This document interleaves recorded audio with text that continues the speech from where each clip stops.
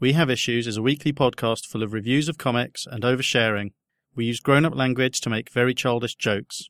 You can find the show at wehaveissues.net, as well as anywhere else where average to not too bad podcasts can be found.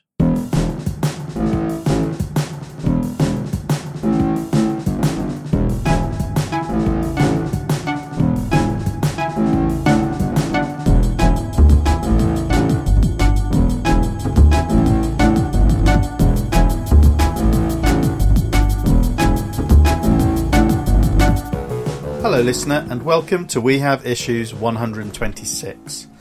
It's been over a year since the last episode, since episode 125, which I did with David Wynn.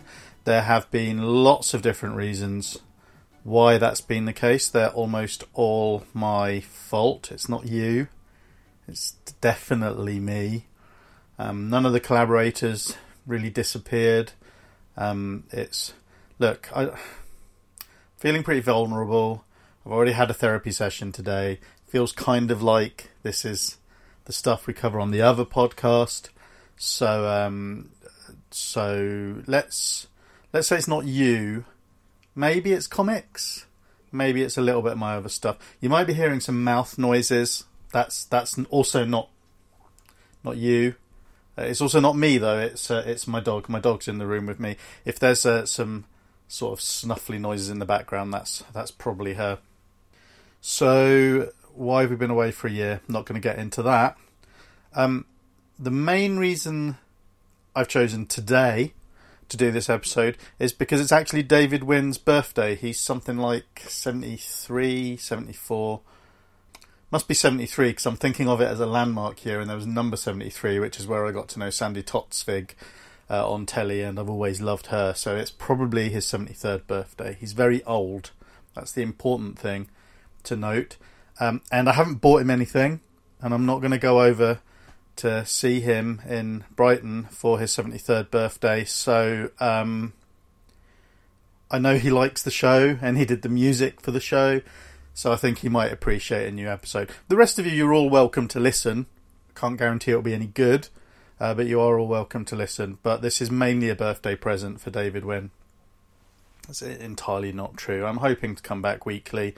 It's just baby steps, trying not to put too much pressure on myself, because that's clearly been a problem. I've been a very driven human being in the past. If you've listened to the show, you'll know how motivated I am by perfection and accuracy and productivity. These are all very important things to me normally. So I'm hoping to get back to that, hoping to get back to a weekly show. We will see. I have been doing a lot more on the Facebook group for the other 10%. That's generally where I talk about comics now and any other stuff. It's been very fixated on 1980s Marvel comics for some reason. It's where I try and focus on keeping people talking about positive things that they like. It's not specifically just for comics. It's not the We Have Issues group. It's the other 10% group. But it is mainly comics that get talked about there at the moment. But anyone's welcome to come along and join in that conversation over there. So that's the other 10% group on Facebook. What else? What else have I been doing? I've been reading a lot of comics actually in the last few weeks, trying to get back up to speed with what's going on. And there have been loads of really good comics around, but I'm gonna focus on two very specific ones that have resonated really personally for me for whatever reasons. But there's been loads of good stuff out in the last year, and hopefully I'll get around to talking about some of that over the coming weeks, and hopefully it won't just be me talking about them. We do have a contribution from Peter Hammerson this week. He's going to be talking about a couple of French comics, Angor and Chronicles of the Dragon Knight, which I haven't read, and I don't think he's read a lot of French comics. I don't think he read them in French, by the way. I don't think he's read a lot of French comics. He does mention that he's mentioned to me actually that it's slightly outside his comfort zone talking about them, but I think it's quite interesting getting his perspective because he's a pretty sharp guy. And as I said, I'm going to be talking about a couple of comics too. So with your indulgence, I'm going to let Peter talk to you now, and I'll talk to you afterwards. Hi, my name is Peter Hammerson. A little while ago, I was thinking about finding something new to talk about. Something that I was completely unfamiliar with. My preferred comic delivery system these days is Comixology, so I opened the website and steered myself to the sales to see what looked good. What I found were some decent discounts on some translated European comics. Now, I'm always interested in some good continental comic book, so almost at random I picked two. Volume 1 of a series called Angor, that's Angor, and Volume 1 of the Chronicles of the Dragon Knights. Angor is published by Delcourt, the writer is Jean-Charles Gaudin, art by Dimitri Armand, colours are by the mono-named Ariatib, with Armand. The whole caboodle has been translated into English by Christina Cox de Revel. Chronicles of the Dragon Knights is also published by Delcourt, and the writer is another enigmatic one-named creator called Ange, with art by Alberto Veranda and colour by Crazy Toons, and it is translated by one Edward Gavin. Angor and Chronicles of the Dragon Knights have a lot in common. They're both set in magical fantasy kingdoms, with each having a specific hook that the story hangs on. In Angor, society is split into a strict hierarchy of castes, which runs from the lowest peasants through a warrior class of knights to the aristocratic nobles and the royal family. In the Chronicles, the key to the story is the existence of dragons, but these are not just your standard, everyday, flying, fire-breathing monsters. These dragons have a twist. They exert a sort of malign, magical, psychic influence, turning people into monsters who will savagely attack anyone and anything they come across. In Angor, we begin by meeting three low-caste teenagers. Talin is training to join the warrior caste to try and get a bump up from his peasant farmer status. Evrain is a determined young woman facing an arranged marriage and limited future prospects. Finally, we meet Lorky, who is also called Corky in the Comixology synopsis for some reason. Lorky is the youngest of the group. He's an orphan living with his older brother on a farm, and like Evrain, he sees that in the current society, his future is looking pretty bleak. In the Chronicles of the Dragon Knights, we follow the adventures of two young women. Their future prospects are also somewhat limited, but under very different circumstances. For reasons that remained unexplained, the corrupting magical field that these dragons produce doesn't affect female virgins. Make of that what you will. The two characters we meet are Jaina, who the story is named after, and Ellis. Jaina is the Dragon Knight and Ellis is her squire. Both of them are very much trapped in their roles due to their current status as, well, virgins. We don't learn too much about the Dragon Knights in the first volume, but obviously there are certain things that members can never do, and they have this responsibility to fight and probably get killed by massive dragons. Back in Angor, the instigating event that gets the story going is Talin witnessing a crime and taking advantage of an opportunity that the crime creates. Evrain and Lorky join Talin in running away from their homes and families. While this is an opportunity for them to gain their freedom and break out of the roles society has chosen for them, they are being pursued by the law and have in their possession a mysterious artifact which may grant them incredible power, but could also get them incredibly killed. Over in the world of the Dragon Knights, Jaina and Ellis are on a mission. They have been called to investigate a dragon infestation in an isolated region. Along the way, we learn more about the world of the dragons and their peculiar effects on people, as well as some more personal flashbacks into Jaina's past. The final confrontation with the dragon is complicated by the presence of a fort, defended by a group of men who appear to be unaffected by the dragon's psychic influence. Looking at Angor, the first thing that really jumps out is the art. From the very first page, Dimitri Armand's work is beautifully clear and modern. The environments and the locations are perfectly realised, and you get a very keen sense of all of the locations being different places, but all existing in the same culture. The households of Lorky, Evrain and Talin have elements in common, but also look distinctive and reflect that they are inhabited by three different families. The colour art in the comic is good, however I feel it does lack some emotion and expression. The story would benefit from a less literal approach to colour. The story in Angor moves fast. The background to the society is set up naturally within the exposition, and each teen's specific problems tell you about the world as well as their characters. The book itself is well structured, A nice and fairly relaxed opening sequence sets the scene, followed by the instigating event which then accelerates the pace. We go from fight into flight with twists, mysteries and action. Overall, I would recommend Angor Volume 1. It's a good book which only suffers from a lack of imagination in the colouring and the occasional poorly placed word balloon. Chronicles of the Dragon Knights Volume 1 isn't quite the same unreserved recommendation though. The artwork itself is good. It has a bit of a 1990s superhero feel to it. It reminds me a bit of Joe Madureira or Humberto Ramos, but from years ago. It suffers from some strange panel compositions here and there, and sometimes the people in the world look very brittle, and the environments are a bit more generic fantasy than in Angor. As in Angor, the colouring is good, but generally quite literal, except in some dream sequences where it gets more interesting. The big problem with Chronicles of the Dragon Knights is this weird sexual element that's been built into it. That the idea is that only women virgins are immune to the dragon's influence, and as a result they can approach them and kill them with more ease, although it's still dangerous work. Now, that's a very strange idea for a story in the first place, and the creepiness is exacerbated by the very sexualised portrayal of the two leads. The worst example of this is the armour that Jaina wears for her final battle with the dragon. The dragon apparently can't sense her presence, so I can understand that light armour may allow for more stealth, speed and manoeuvrability, even if that's at the cost of better protection in the long run. But in the end, we have the lead character charging into battle with her right breast swinging in the wind. If nothing else, that can't be comfortable.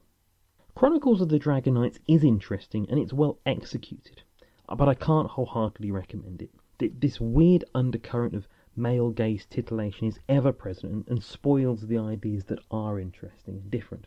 If you can get past all that, then there's an interesting world to discover. But for me, I don't think I'll be delving any deeper. So, in conclusion, Angor is a recommendation. Chronicles of the Dragon Knights is not so much. Now, I have been Peter Hammerson, and I was here talking about comics today. If you would like to talk back to me about comics, you can find me on Twitter at PYTYRH. Thank you for listening, and I'll see you all soon. Goodbye.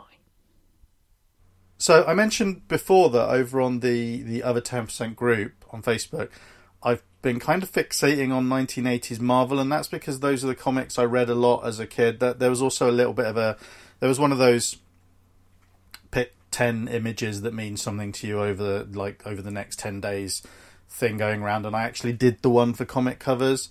And it turned out most of the ones that resonated were from the 1980s. There were a couple of those like Deadline and 2000 AD and stuff like that, which isn't entirely surprising, but I'd have thought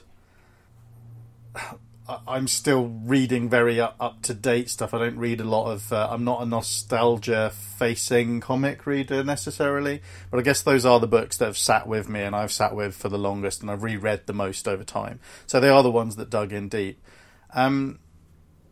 But I'm not really reading that much Marvel or DC stuff at the moment. I've always been more of a Marvel guy anyway. I spent a lot of time, like a couple of years ago, I think, I picked up a bunch of Acclaim or Valiant comics from Humble Bundle, and then didn't read them. So I've been catching up on those, which is kind of peculiar because I realise as I look around that what seems like super current, up-to-date comics for me, like quite modern comics, are actually from a few years ago, and that company's universe has moved on quite a lot from there. But so I've been, in the past, I've always kind of avoided anything that looked a little bit like a superhero universe building stuff, mainly because while I like that stuff at Marvel and DC, those are the universes I'm familiar with. I tend to see it as a crutch for the medium. I have talked about this in the past, but I haven't talked about any of this for over a year. But so I tend to think of those spandex universes as a bit of a crutch, and it's always been frustrating for me that that's the first thing anyone does, and that goes right back to when Image were formed, and the first thing most of those guys did were create their own versions of the stuff they've been working with at Marvel. working on at Marvel, sorry, and that's a really simplistic and reductive way of looking at it, but that's how I've always kind of seen it. I'm not in this for the world building necessarily, so it's been a bit weird because I've been exploring a few other continuities, a bit more continuity porny stuff than I normally would have read over the last year, and I'll hopefully dig into some of that on future episodes. But one of the books I wanted to talk about today is, I've just realised when reading up on it a bit today that it is meant to be part of, I think, a newish shared universe. I say new, I think it's been going on for about a year anyway. But it's the Catalyst Prime universe, which I don't think I'm in the loop enough to realise was actually a thing. The book I'm talking about is called Kino, Kino, and I'm only really reading it because I follow Alex Paknadel. Sorry if I'm pronouncing that surname wrong. I know how frustrating it is when people get your surname wrong. But I follow him because I've really enjoyed some of his work in the past, and it turns out we know a few of the same people as well, just by coincidence. That's not really a coincidence. Comics in the UK is really small. But so I follow him, and he's been talking about this book, and it was really strange because he picked it up from issue 10. Previously, Joe Casey had been writing it. Who I like Joe Casey's stuff, but I hadn't even seen this book, and it was like a superhero-y book, and I probably wouldn't have looked at it. Probably wouldn't have thought to look at it straight away anyway. And so I saw Alex tweet about it, and I thought, well, good, I mean, good for him. That seems like most of the stuff I've seen him do, I think, is stuff that he's created from scratch. It felt like he came out of nowhere a little bit for me, and he was immediately very talented. So the fact that other people seem to be giving him work to do, I thought, no, fine, good, but I hadn't read the first few issues, so I probably wasn't going to pick it up. And then I saw other people talking about it, like I think one of my friends was talking about how strong a representation of mental illness the first few issues of Paknadel's have been. And I thought, oh, so he's doing something really, it sounds like a bit more personal or a bit more considered with this. So I picked up the first few issues, and it's true. And I've noticed this about other creators before who I've got to know because we move in approximately the same circles. I'm going to be talking about Kieran Gillen in a minute, and Kieran Gillen and Jamie McKelvey have always been incredibly talented creators, but I felt with them, the work they did when they started working at Marvel rather than on the creator-owned stuff forced them to have a sort of a certain discipline in their work that leveled both of them up an incredible amount from where they were before. They were always good, but they became way better once they started working with other people's stuff. I wouldn't have necessarily said I'd thought that Paknadel had room to level up. He already had a really authentic voice, and his world building was already really strong, and his character work was really strong. But his work on Kino is just beautiful. I forget that I'm reading something that's been written, which doesn't happen to me as often as you'd hope when reading or watching or reading or watching. Really, those are the two main things. Anything. It doesn't really happen that I see something that catches me out quite that much, and I really feel it a lot. I'll get into a bit more detail about that in a minute, but it's been interesting for me because while I was doing this thing of looking back at comics I used to love that have stuck with me all of this time, I found that some of the passages in Kino really reminded me of some of those. So there are elements of... So the story of Kino, let's go into that a little bit. The story is fairly straightforward. It's about a British military Major Alistair Meath, who, through a series of heroic incidents, he ends up, I think in the issues I haven't read, ends up trying to sacrifice himself and accidentally becoming a really very powerful superhero called Kino.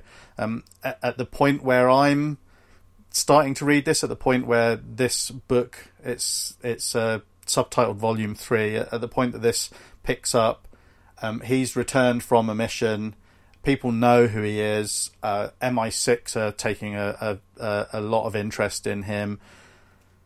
There are some legacy characters from previous runs. There's a guy called Cole who's an assassin with a grudge. There's an agent called Devlin who I believe has encountered Meath before, who has some mundane, like, domestic stuff that brings out a lot of humanity in the story as well that goes on in this.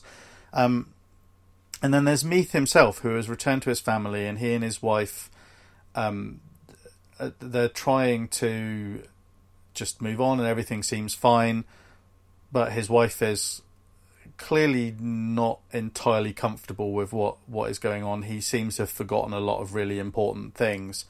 And at the same time, there is a homeless man who's heavily bearded, fallen very hard times, very drinks an awful lot, stumbles around an awful lot, has taken an interest in the Meaths, but it's clear that he knows more about them than he should, and it's fairly obvious fairly early on that he is having an identity crisis of sorts. He's remembering things that, strictly speaking, he shouldn't be able to remember, that connect him to Kino and to Alistair Meath. I have read the first 4 issues, between 10 and 14. I think there's a new one out since. And there's hardly any superheroics in this. It's literally just a tale of these very human characters, albeit heightened human characters, sort of revolving around each other, but they're sort of going through their own cycles, they're going through their own dramas. And they're very human dramas. You see them being exploited, you see them working stuff out that's been done to them, working stuff out that they've been traumatized by. And it really wasn't if I hadn't known, if I hadn't been introduced to it via Packnadell and via the things people were saying about it, it would have quite surprised me, because I'm reading a superhero comic, basically. Which isn't to say that superhero comics can't be like that. And the things that this reminded me of were comics like Zenith, with Grant Morrison and Steve Yowell back in 2000 AD. Not so much the craziness in those books, but the quippy humanity of them. In fact, in a way it's very similar, because even though both Zenith and this comic are set in Britain, and it's not that heightened to Britain, it's also there are characters who are there are politicians in it who are a little bit shady in this and also in Zenith, and they kind of talk in similar ways, which reminds me, it hadn't occurred to me that maybe Packnadell was influenced quite a lot by that stuff. I don't know. But there are MI6 agents, and they talk the way you'd expect MI6 agents to. So there are times when it reminded me a lot of Zenith and the Englishness of that, but also the scale of it reminds me a lot of Miracle Man as well. It reminds me of, although that was a strange situation, because I never really read Alan Moore's Miracle Man, but I was aware of it and the scale of it. I started reading Neil Gaiman and, more crucially, Mark Buckingham's run on it, which, as far as I know, the storytelling was much more grounded in those, as weird as things got, and it was just very human stories set in this world that someone else had created, and this new writer was coming in and staying true to the original, but telling these very human stories about how people are dealing with the consequences of the shit that has gone on before, and that seems to be what this book's talking about. But as I mentioned before, it seems very personal as well. Now, I have been reading Packnadell's Friendo, which is his big idea book. It's entirely him and the artist's thing, and it's got a lot of big ideas in, and it's very much a commentary on the present through the prism of a very crazy future. And it's got loads of ideas, and I had heard a lot more about that book than this one up till this point. I liked Friendo, but Kino is just hitting me in lots of places where I really like stories to hit me. It's not that Friendo isn't all of the things it promises to be. It is, but I like the ones that make me feel, the stories that make me feel more human first, if that makes sense. I don't know if that sounds like a criticism or what, but the ideas in this aren't as big as the way the characters in it deal with what's going on. I should mention the artist as well, because the artist has a lot to do with why this reminds me of the things it reminds me of, actually, of Zenith and Mark Buckingham's work on Miracle Man. It's Diego Galindo, who I don't believe I've seen their work before, with colours by Adam Gazowski, and it's very grounded. The sequential storytelling in it is very clear the whole way through, but the character work is also really good. So facial expressions, the people in it are very believable.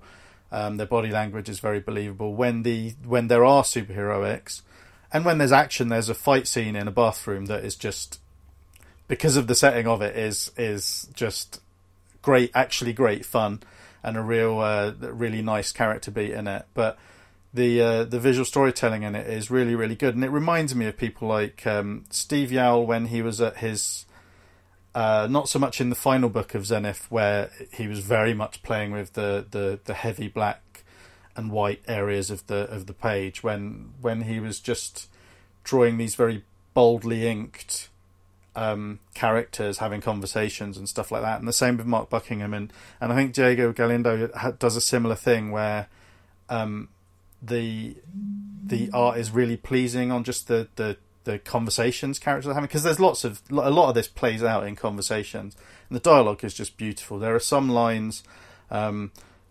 between one of the two main protagonists in it and this seedy politician who could be out of Zenith, but also basically could be out of any point in the last 30 or 40 years of British politics, to be honest. But there's some dialogue and some phrasing in there that just, it amazes me that I get to talk to the people online who write stuff like that. There are a lot of great writers out there, but it isn't often that I see phrasing that I wish I could have written. Really, it's really good. Kino is a very good comic. I can't speak for the first 9 issues of it, but from 10 to 14, really, really good comics, and it evokes Miracle Man prior to the Alan Moore Miracle Man comics a little bit. I think it's around 14 or 15, but to go into that more would be a bit too much of a spoiler. It's just really, really good. Human superheroics, good, very good. I don't know where it fits into Catalyst Prime. I don't know what Catalyst Prime is. I'll probably look into that a little bit later on, but it doesn't need to be read as part of that universe.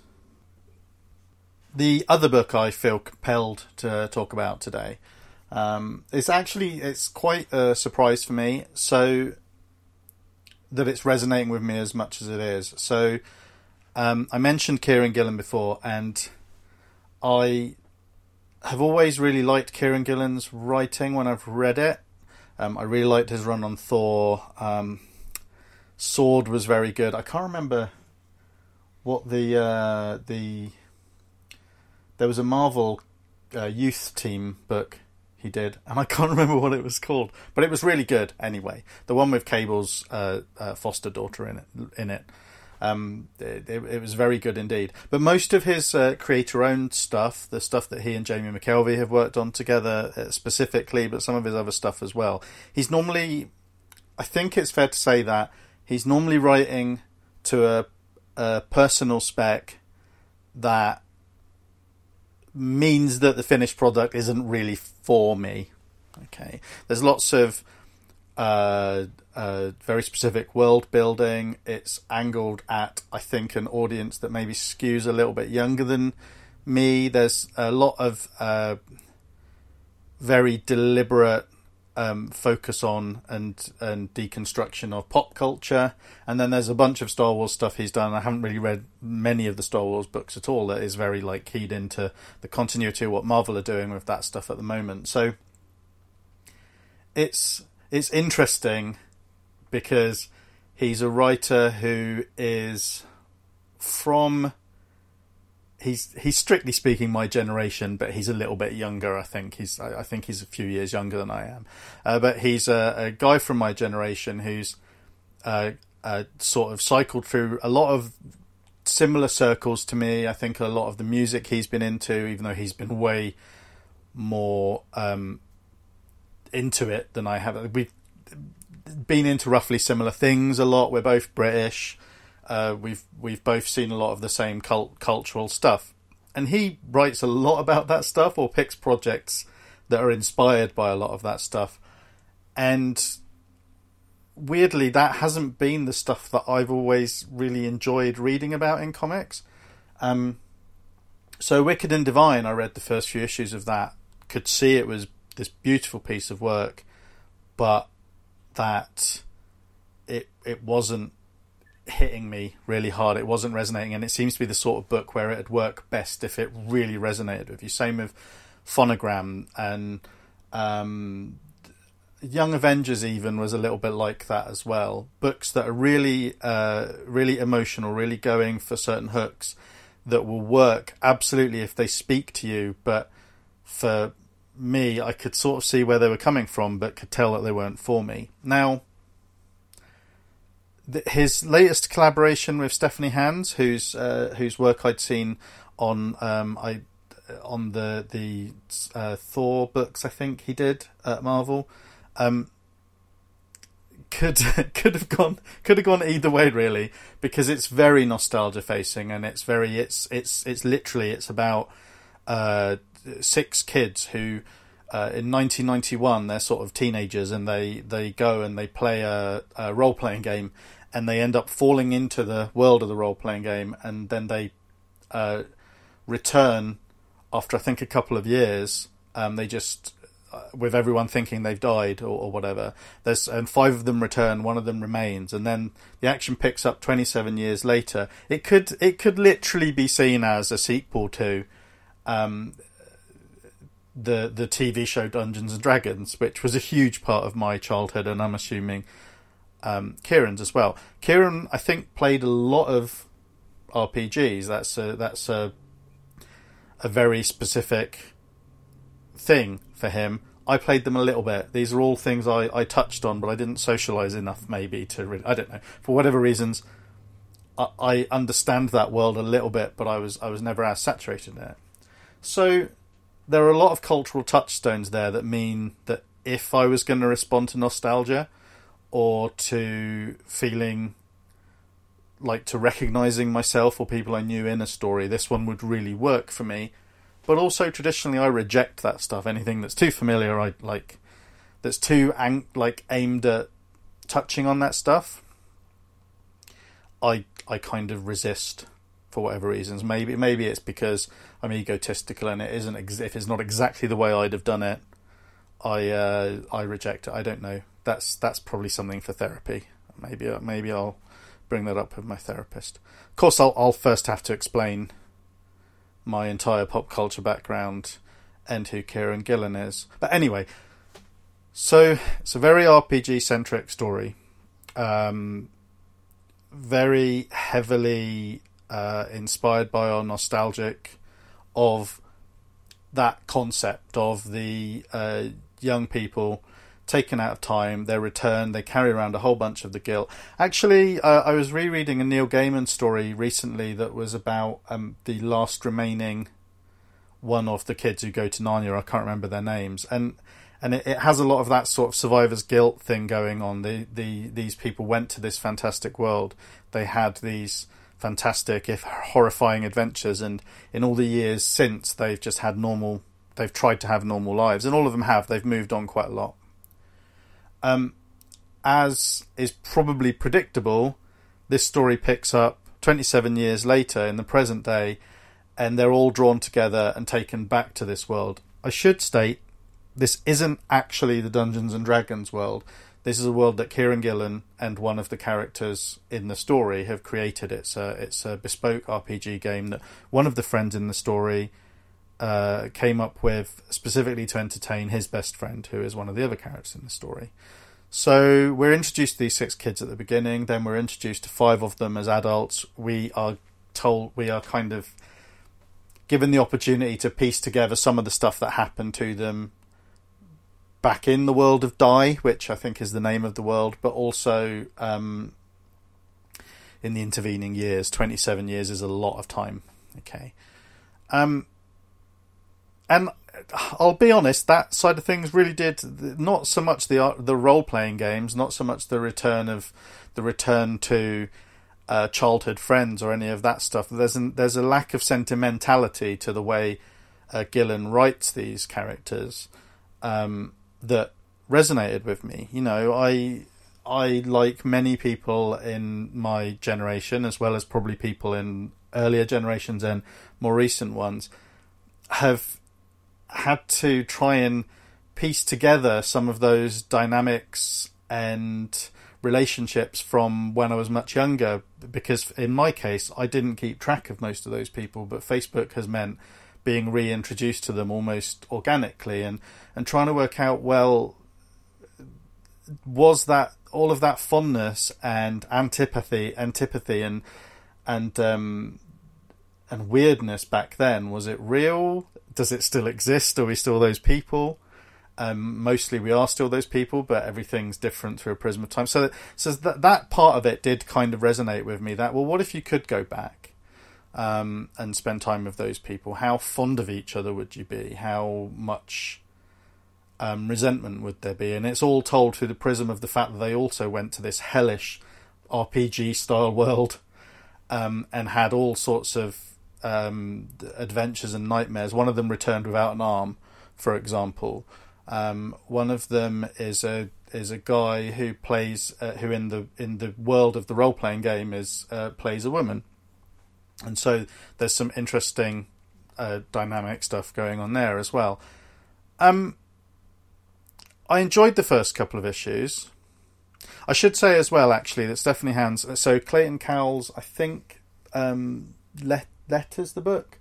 Stephanie Hans paints it, and it looks beautiful. There are a lot of moments of spectacle in this book. The world of the game that they return to is pretty challenging to render. I think to show how it looks visually is probably pretty challenging. It's got some fairly generic fantasy elements to it, but also it's pretty weird in a lot of ways as well, as you'd probably expect from something that's pieced together from all of these different influences.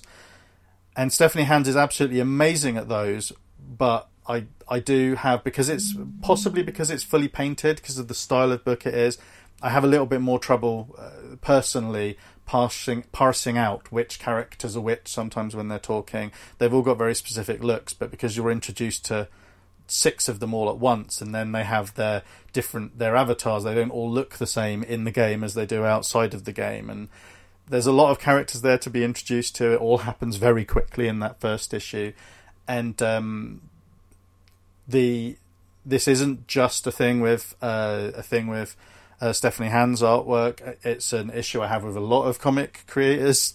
So, like, being introduced to lots of characters at the same time and not necessarily being able to tell them apart all the time is kind of an occupational hazard when it comes to reading comics, I think. Especially if you have my particular brain and my perception stuff.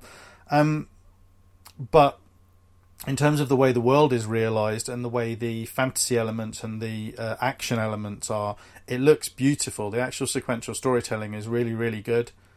Having talked about Kino, I have to say that the more traditional sort of several panels on a page, obvious transitions, clear line art, stuff like that, it works better for me. But this is just a beautiful looking book, and the storytelling is pretty clear throughout for all the concerns I have about it.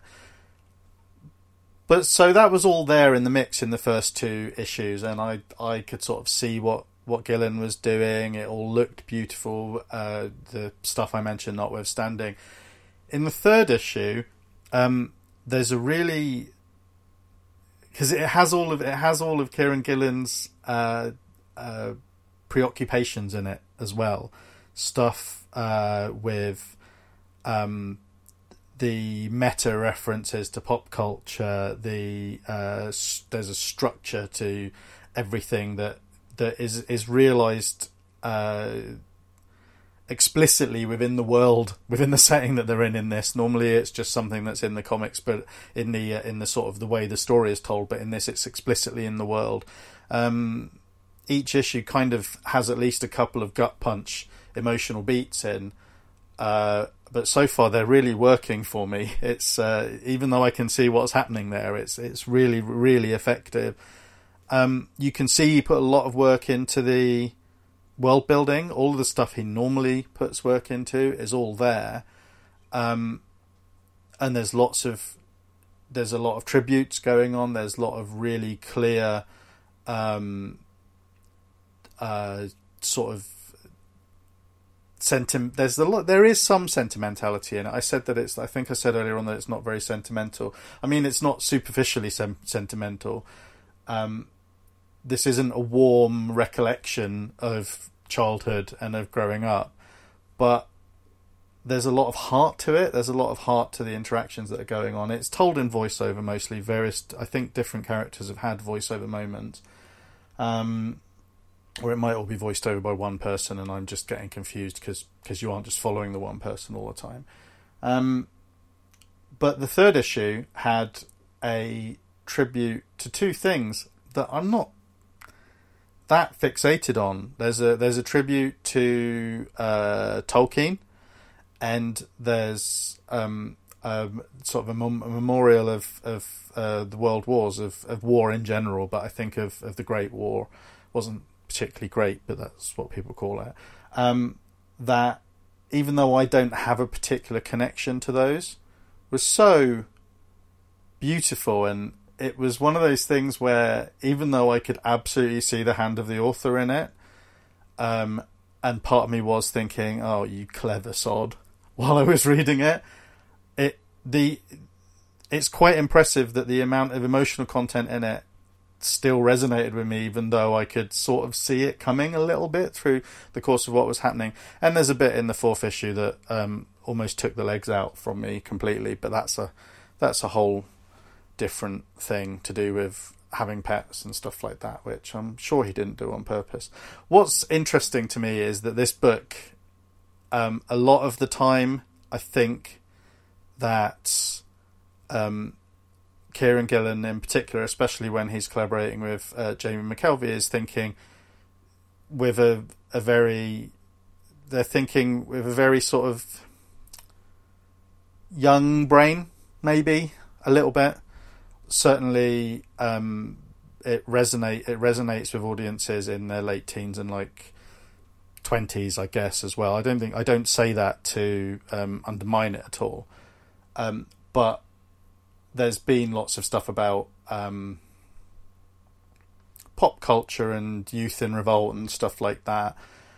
This book does carry around all the crankiness of 40-somethings in it. It's all in there. There's all of the doubts, self-doubts, resentments, regrets. They're all in there, and it really works. That stuff really comes through. It feels like I know it's a very personal book for Kieran Gillen, and when you see him write about most of the projects he does at some level, they're nearly all quite personal.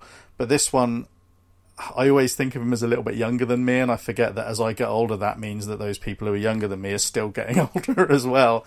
This did resonate with me as much as a 45-year-old as it did as someone who has a lot of those same cultural touchstones.